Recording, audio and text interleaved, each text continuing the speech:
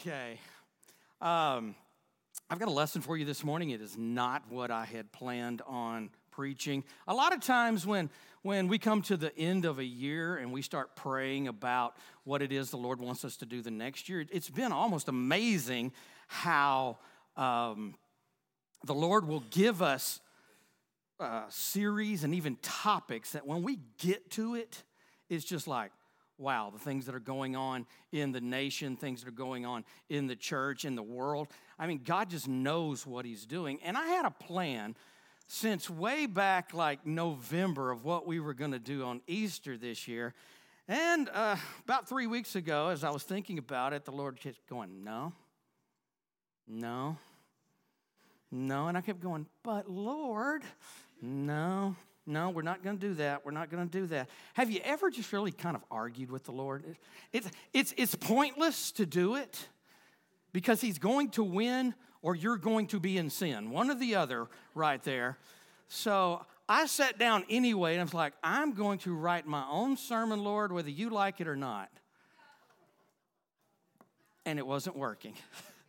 It was amazing how bad it was going, just struggling to get anything down. And the moment I said, okay, Lord, we'll do it your way, it just went, and there it was.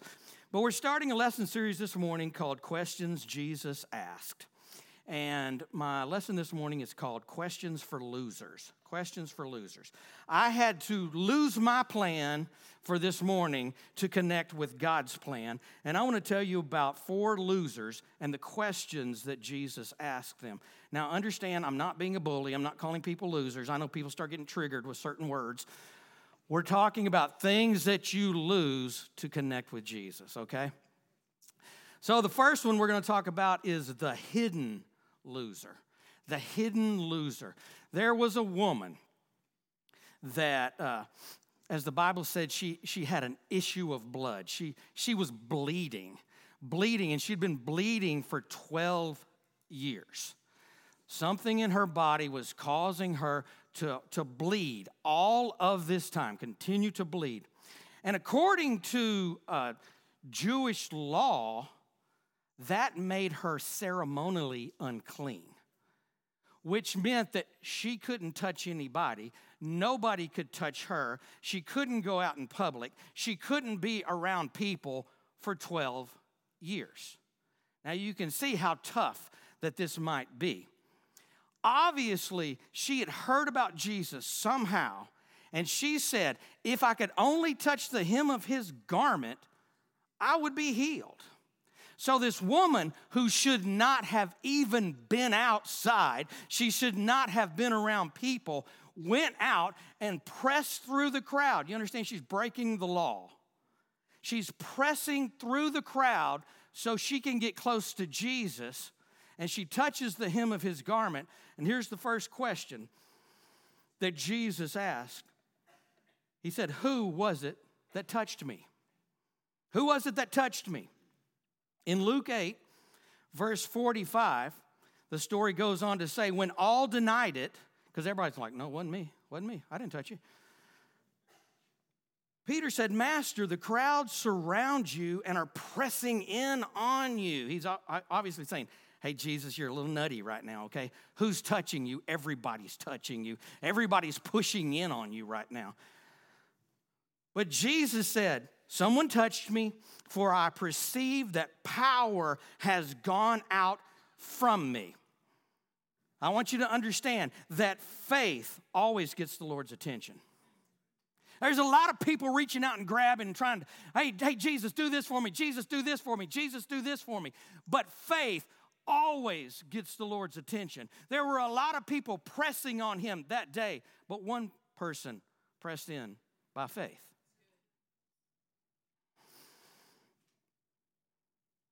Verse 47, and when the woman saw that she was not hidden, not only does faith get the Lord's attention, but faith cannot be hidden. Faith cannot be hidden. Faith is not something that we just hide. You hear some people say, well, I think faith is just very personal. You shouldn't talk about it. Yes, you should. Yes, you should. Because if people hadn't talked about it, people like me would have never gotten saved. Somebody had to speak up. Somebody had to talk. Faith cannot be hidden. Says she came trembling and falling down before him, declaring in the presence of all these people why she had touched him. Faith also speaks. Faith also speaks. Faith has something to say. Because the world has a whole lot to say about you. The world wants to put all kinds of labels on you. The world wants to say, well, you're this, or you're this, or you're this, or you're this. But faith says, I belong to him. Faith says that I'm different. Faith says that something is about to change, even if it doesn't look like in the natural it has changed yet.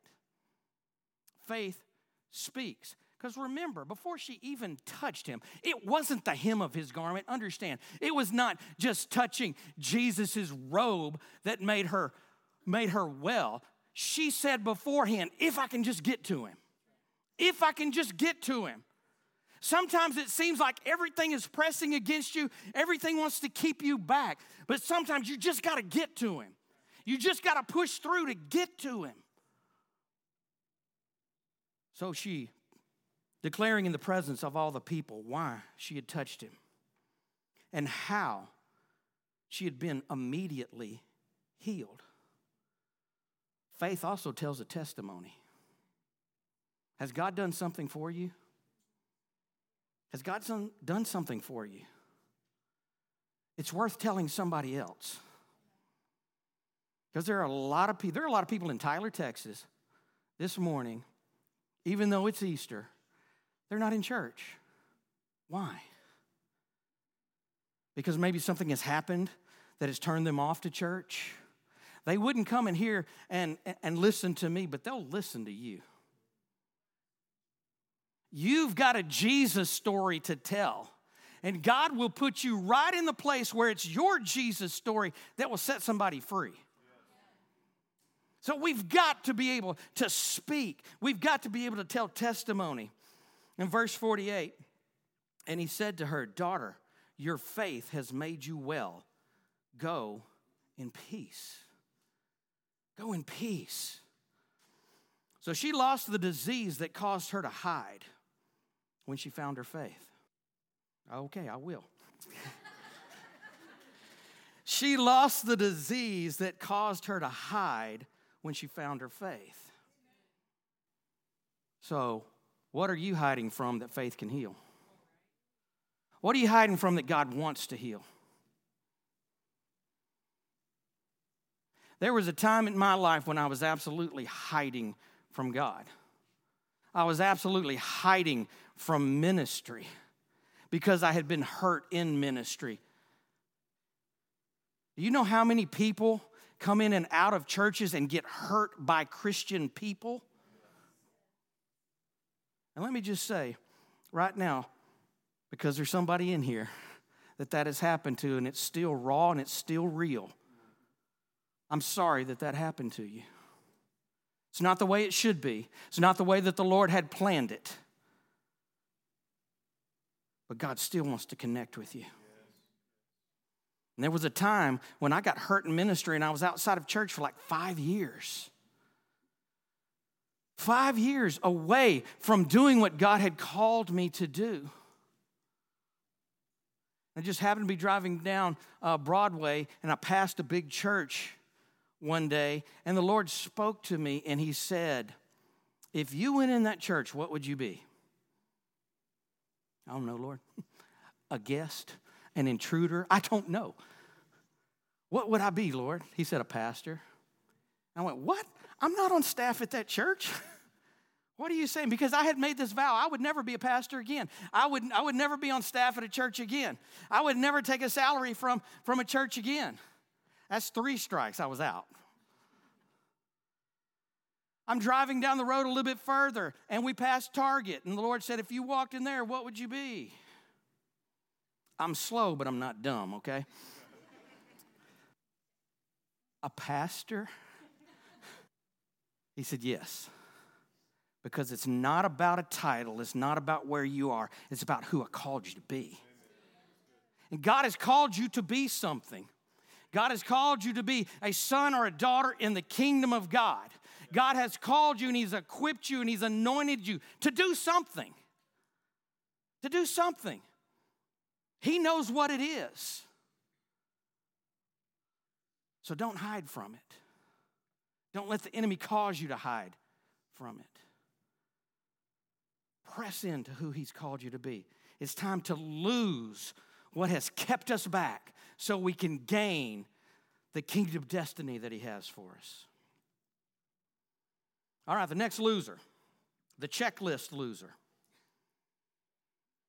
The checklist loser. There was a man who came up to Jesus. We sometimes call him the rich young ruler. And he came up to Jesus and he said, "Good teacher, what must I do to inherit eternal life? What must I do to inherit eternal life?" Here's the question Jesus asked him. "Why do you call me good?" In Mark 10:18, the rest of that scripture there says, "Why do you call me good? No one is good except God alone." Now, I'm going to be real honest with you. This verse used to bug me. It used to really bother me because it seemed as if Jesus was saying He wasn't good until I realized what Jesus was really doing. Because the man came up to Him and said, "Good teacher, what must I do to inherit eternal life?" And Jesus said, "Why are you calling me good? There's only one that's good." So He's saying, are you coming to me as teacher, or are you coming to me as God? Because a teacher cannot get you eternal life. They can speak to you, they can say things, but only God can bring you to a place of eternal life. In Mark 10, verse 19, Jesus continued to speak to him, says, "You know the commandments. Do not murder. Do not commit adultery. Do not steal. Do not bear false witness. Do not defraud. Honor your father and mother." And the young man said to him, "Teacher, all these I have kept from my youth." Checking the boxes. Look, I've done it, Lord. I've done it, Lord. I've done it, Lord. I've done it, Lord. But Jesus wasn't looking for just a rule follower. He was looking for total commitment. And He goes on in verse 21, it says, "And Jesus looked at him and loved him." Jesus looked at him and loved him. Once again, a teacher may tell you what to do, and you say, whatever. But when God looks at you and loves you, He wants to see a change in your life. Jesus looked at him and loved him and said, "One thing, you lack one thing. Go and sell all that you have. Give it to the poor, and you will have treasure in heaven. And come and follow me." Come and follow me. Jesus loved him and wanted him to get free from the one thing that held him back from truly following Him. But verse 22 says, disheartened by the saying. See, his checklist didn't get him an A+ from the teacher. It might have gotten him an A+ from the teacher. Let me say it that way. He might have gotten an A+ from the teacher, but God was saying there's one more thing. Disheartened by the saying, he went away sorrowful, for he had great possessions. Now, is having possessions a bad thing? Was Jesus saying you should never have any possessions? No, that's not what He was saying. He was saying don't let the possessions have you. So is there a happy ending to this story? Like a happy ending with the woman? I believe so. Now I'm gonna give my opinion right here, okay? Everybody say opinion. You got them, I got them, right? I read a long time ago a man that had done his doctrinal thesis. And the whole thing was about how Barnabas was the rich young ruler. And he said there's enough circumstantial evidence to get an indictment. You might not get a conviction, but there's enough circumstantial evidence to get an indictment. And I want us to look at this real quick because I think it's pretty powerful.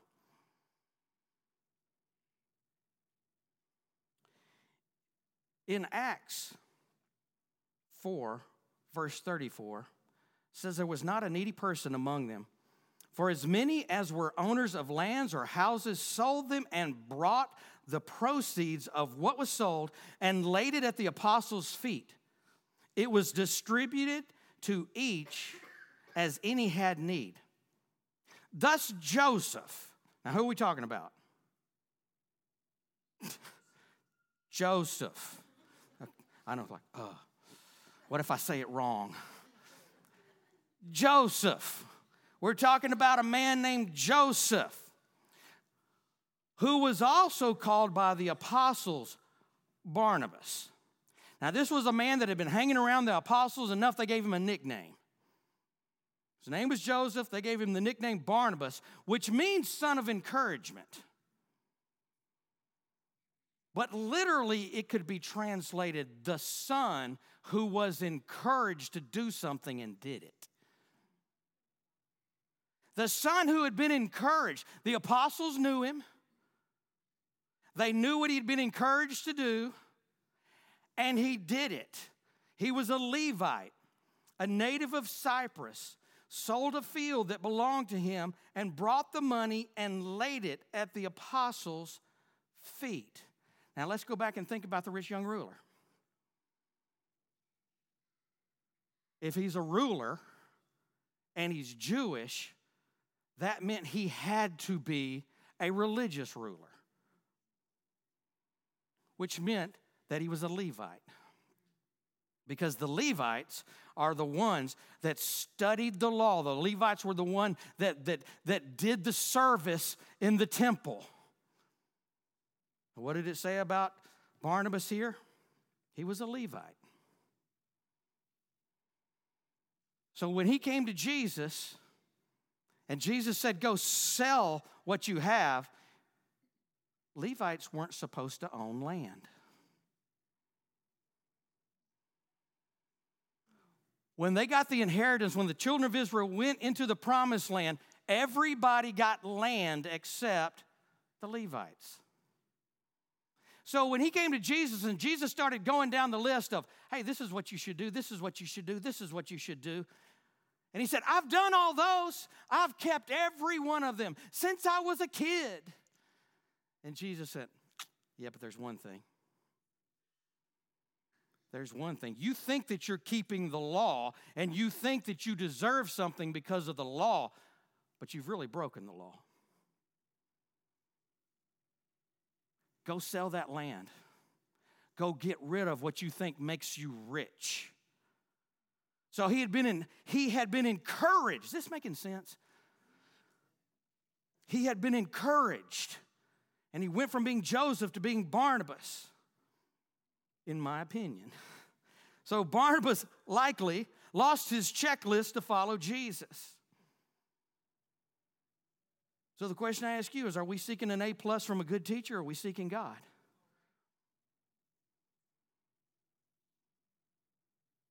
What is the one thing? And I promise you, we all have it. This is not a preacher standing up here going, you bunch of sinners. Every step that we make closer to the Lord, because he's continually drawing us closer to him. Every one of those steps, he'll go, yes, I want you to come closer to me. But there's this one thing that might be holding you back. We've all got a one thing. We've all got a one thing, and I want you to think about that. If the Lord was standing here before us and he was saying, here's one thing, come and follow me with all your heart, what would that one thing be? Some of you go, I got a list. But God doesn't do that to us. What's that one thing? All right, let's move on. The next one is the religion loser. The religion loser. Saul of Tarsus was a religious fanatic.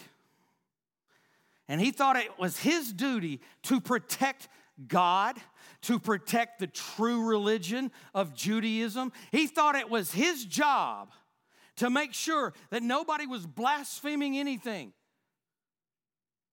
He thought it was his job to persecute this small sect of believers who were following after a dead rabbi named Jesus. He thought it was his purpose in life until he found out one day that that dead rabbi was very much alive. And this is the question that Jesus asked him. He says, Saul, Saul, why are you persecuting me? Saul, Saul, why are you persecuting me? Anytime you see in Hebrew writing or Hebrew speaking something said twice, that means there's a lot of importance on it. So when he said, Saul, Saul, why are you persecuting me? What he was really saying is, Saul, I know who you are. I know right where you are. I know what's going on in you. I know everything about you. Saul, Saul.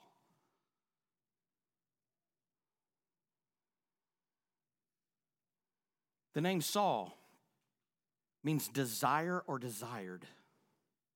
He desired power and authority to crush his enemies. That's a religious spirit. It is.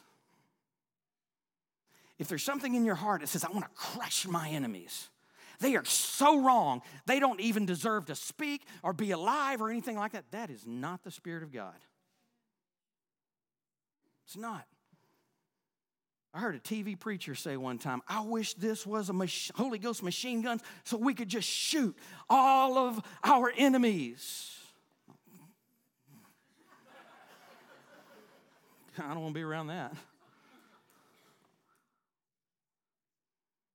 In Acts 9, verse 1, says, but Saul, still breathing threats and murders against the disciples of the Lord, went to the high priest and asked him for letters to the synagogue at Damascus, so that if he found any belonging to the way, men or women, he might bring them bound to Jerusalem.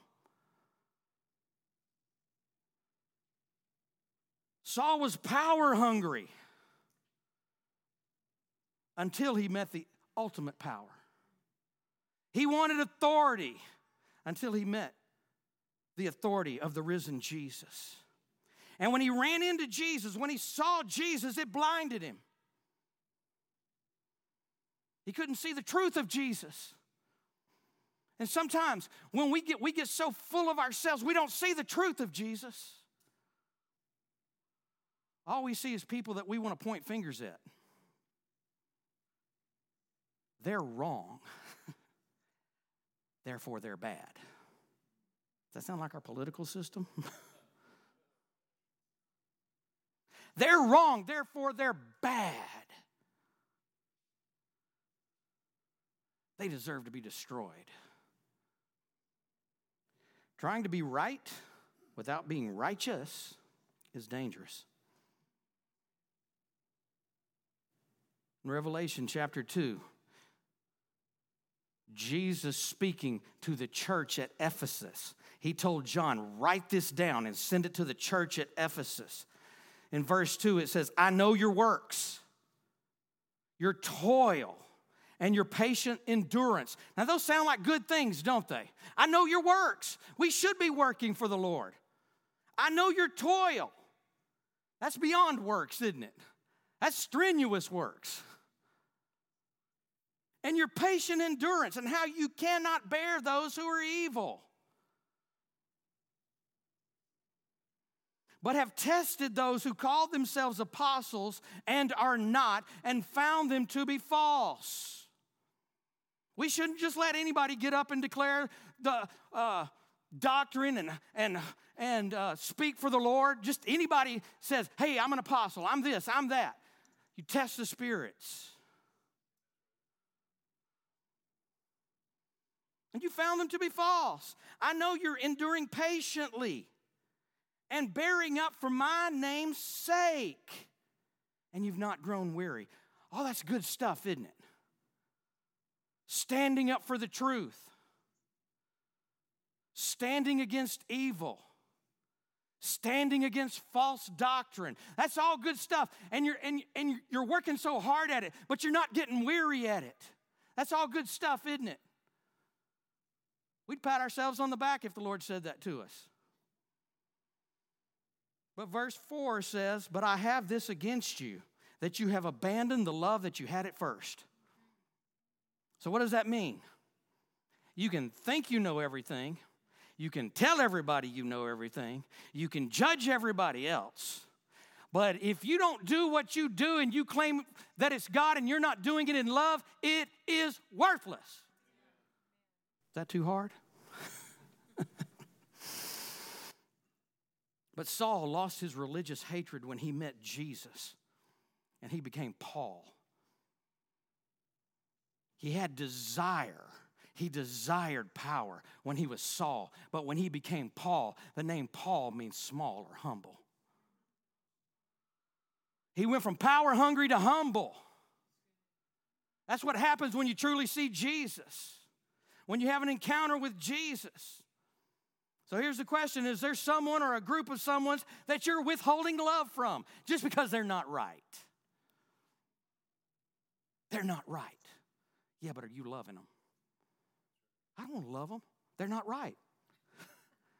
Jesus loved you when you weren't right. And here's the last one. The passionate loser. The passionate loser. This truly is my favorite part. Besides that Jesus Christ is alive, thank God. But when we go and we read the resurrection story, I love this. Pastor Roger started reading it almost through my Bible and said, don't you get in my territory there. Mary Magdalene, she was a disciple. When Jesus found her, she was possessed by the devil, okay? She was possessed by the devil. Scripture tells us that Jesus cast 7 devils out of her. Cast 7 devils out of her. And she was changed. And she was so changed by this man, so changed by this God that she had found, that she wasn't going to let a little thing like death keep her from worshiping him. In John 20, verse 1, it says, now on the first day of the week. On the first day of the week. I love this. On the first day of the week.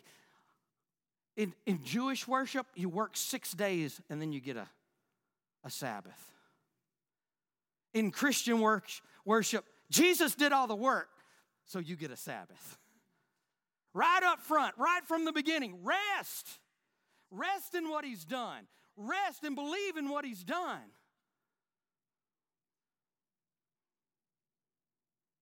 Mary Magdalene came to the tomb early while it was still dark and saw that the stone had been taken away from the tomb. While it was still dark. Listen, don't wait until everything looks good before you start seeking Jesus. You go after him when it's dark, when it doesn't look good. That's when you seek Jesus. That's when you push into Jesus. That's when you go hard after him when it seems like the promise is dead. Look, she thought he was dead, yet she's still going to go worship him. She's still going to be who God had called her to be.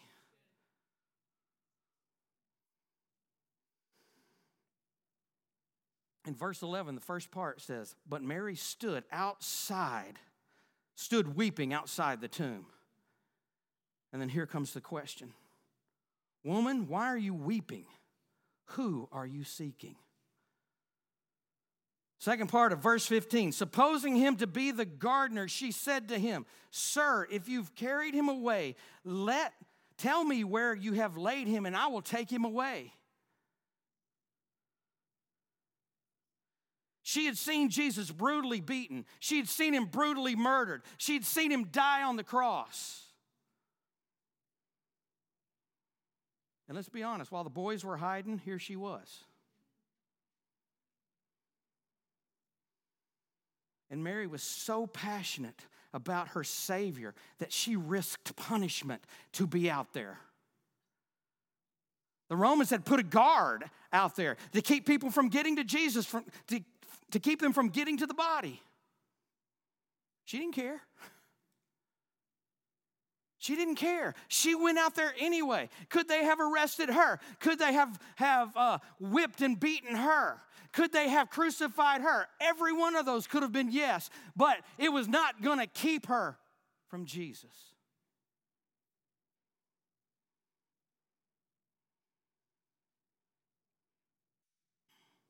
Verse 16, Jesus said to her, Mary. The God of creation, the very one who had just defeated death and hell, knew her name. And he recognized her passion. So much so, now listen to this. This is what I love about this part of the story. So much so that he postponed the final act. The last thing that he was to do was to appear before God the Father. But verse 17 says, and Jesus said to her, do not cling to me, for I have not yet ascended to the Father. I want you to, if you don't get anything else this morning, you need to get this. That in the midst of everything else going on in the world, you matter. You matter. The passion coming out of one of his disciples so drew him that even before he had ascended to the Father, he stopped to tell her, it's okay. It's okay. Don't worry about it. Ephesians tells us Jesus, he who descended, is also the one who ascended, and it says that he led captivity captive, which really means that he had preached the gospel in the lower regions in hell, if you want to say, and he was taking Old Testament believers to heaven with him. Where were those when he made this pit stop? You know what I like to think? I like to think, and this does get me excited, I'm sorry. I like to think that they're in the spirit realm. Here's all those Old Testament saints, and they're not going, hurry up, Jesus, we got to go. They're going, yes, yes, yes. Because they saw her passion too.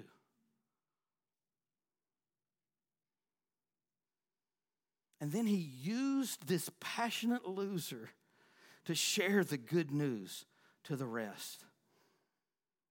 Going on in verse 17, it says, go to my brothers and say to them, I am ascending to my Father and to your Father, to my God and your God. And Mary Magdalene went and announced to the disciples, I've seen the Lord.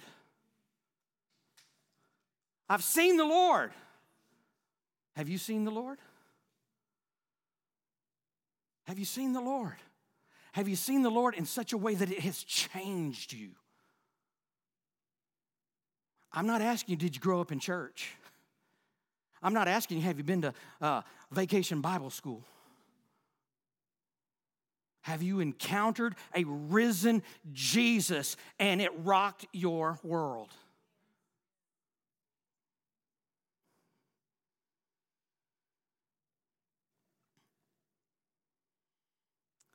Mary lost the demonic destruction and gained a living Lord. So here's my questions to you. Are you desperate enough to be a loser? Are you desperate enough to be a loser? Are you ready to stop hiding so faith can heal your hurts? Are you ready to stop hiding the turmoil on the inside so Jesus can heal your hurts? Some of us have dealt with them for so long they've become identity. Well, that's just who I am. That's just the way I feel. That's just what happened to me. But Jesus wants to absolutely heal that. He wants to look at you and say, your faith has made you whole. Go in peace. Go in peace. Are you ready to let go of the one thing so you can have a deeper, more rich relationship with the Lord. That one thing can still be the hurt. But maybe there's something else. There was a time for me to go deeper in what the Lord had called me to do. I had to let go of a job.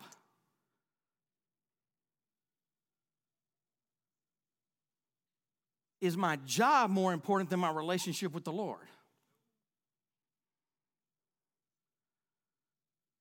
And it wasn't a bad job. It was a good job. There's some people going, I'll let go of my job for Jesus.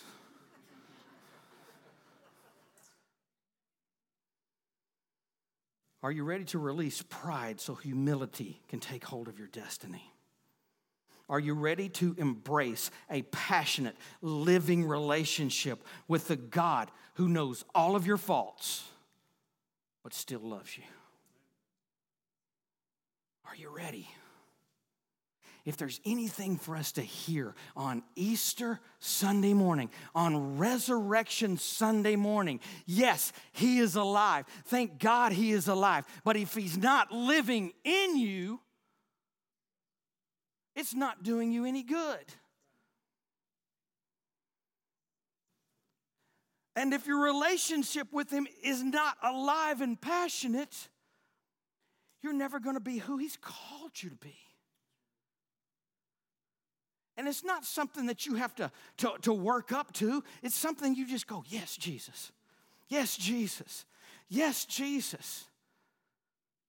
Yeah, you may have to step through some fear. You may have to step through some stuff. Quitting my job was not easy. Well, quitting the job was easy. Figuring out how I was going to pay for things was not easy. But the thing was, God was not asking me to be my own provider. That's what I was trying to be, my own provider. Well, God, how can this work if I do this? And God said, shut up and just do what I told you to do. Because when we do what He tells us to do, provision's always there. Healing's always there. It's always there. Step into it. Step into it. All right. We're going to take a little pit stop for a minute, okay? I hope you've heard something where the Lord has really just started to pull on your heart. But we're going to take communion. If you're online with us, I would encourage you to grab a cracker, grab some bread, grab some juice, and just take this with us. Now, as we get ready to take communion, I want you to think about what we've just been talking about. Is there something that you're hiding? Is there a place of healing for you?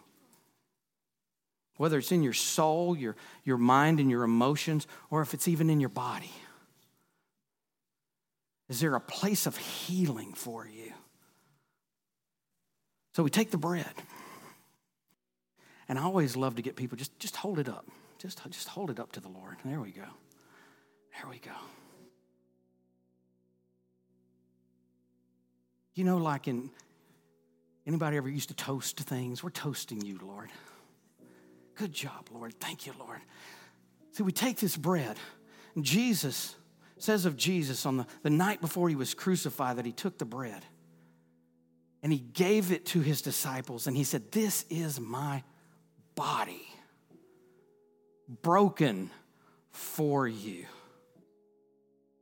And some people try to think that that's redemption. But if the breaking of the body was all that needed to happen, why did He need to bleed on the cross? He was doing something else for us. This is everything that we could ever need in this material world, if you want to say. This is Him meeting our physical needs. What do you need from Him this morning? Do you need emotional healing? Do you need physical healing? He paid a high price for us. Lord, we thank You for the broken body. We thank You, Lord, that You love us so much, that Your body was broken for us. And Lord, as we take this, we take it in faith, believing that our God is everything that we need. Whatever we need You to be, You are it. You are it. I receive that from You, Lord. I receive that from You. In Jesus' name, let's take the bread. And then Jesus took the cup. And he said, this is my blood poured out for the new covenant.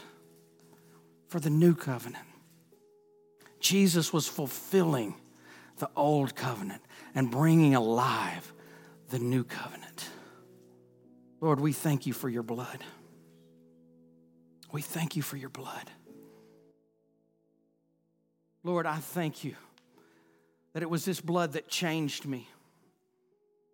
It changed my life. It changed my destiny. Lord, I thank you because of this blood, I am a son in the kingdom of God. Because of this blood, I sit in heavenly places with Christ Jesus. Because of this blood, I am no longer a slave, but I am a son. Lord, thank you. Thank you for loving us enough to shed your blood. Let's take it.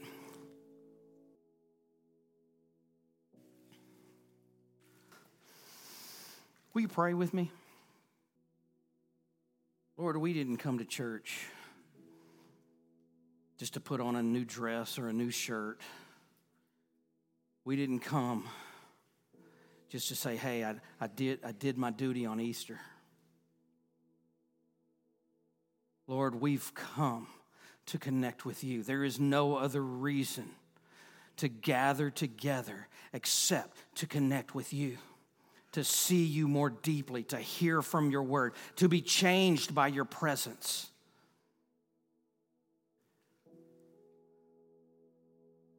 So, Lord, this morning, change us wherever we need to be changed. Lord, we refuse to hide.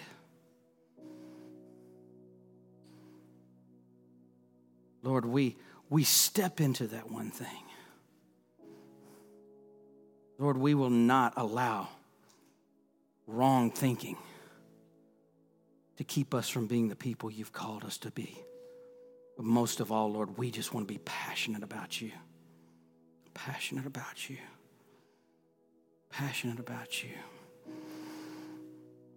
And I'm just going to ask this morning, if you're here with us and you've never made a commitment to Jesus, a real commitment, a commitment where it's alive.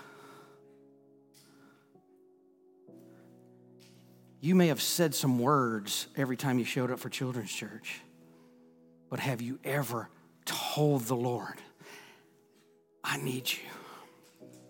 I need you so much that I'm giving you all of me. I receive from you. I set aside my desires so I can connect with you. Jesus, come and be everything I need you to be in my life. If you're here this morning and you've never done that, just quickly raise your hand. Quickly raise your hand.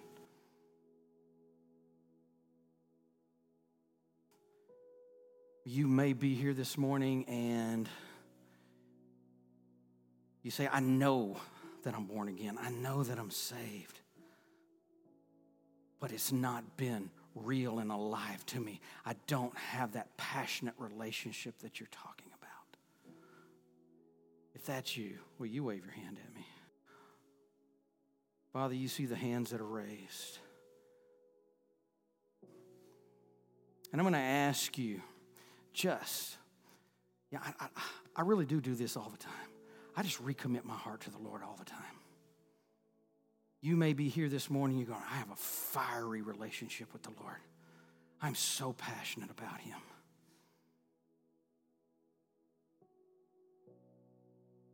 But I still just want to say, Jesus, on Easter Sunday, it's all about you. It's all about you. Could you pray that with me? Let's just all pray that. If you feel comfortable doing it. If you don't, that's okay. Those that raised your hand for salvation and those that raised your hand because you just want that fire and passion back. Mean every word that you're saying, and God's going to do exactly what he promises you he will do. And for the rest of us, let this just be a recommitment as we walk out of here. We're doing this for the Lord. We live this life for the Lord. Would you do that with me? Just say, Jesus, I need you now more than ever. I have lived my life for me at times, but I want to live it for you. Lord, I repent for living my life that was all about me. I want it to be all about you. Jesus, come and consume me. Change me. Your word says, I'll be a new creation through Christ Jesus. That's what I want. I want to live this new life. I don't want it to be the same. I want to connect with you in a deeper way, more real than it's ever been, so I can live for you. In Jesus' name, amen. Did you mean it? If you meant it, He's going to do amazing things in your life. Will you stand? Thank you so much for being here with us. I love looking out across here and seeing some that I haven't seen in a little while. And for a lot of the rest of you, just seeing us all here at one time. How about that? As you go, doesn't matter where you're going. Maybe you're going to be with family. There may be some family does not have the relationship that you have. Make them thirsty. Be salty. Be life to people. All right? Father, we bless you this morning. We thank you for everything that you're doing in every heart and every life here. Lord, we give you glory for it. In Jesus' name.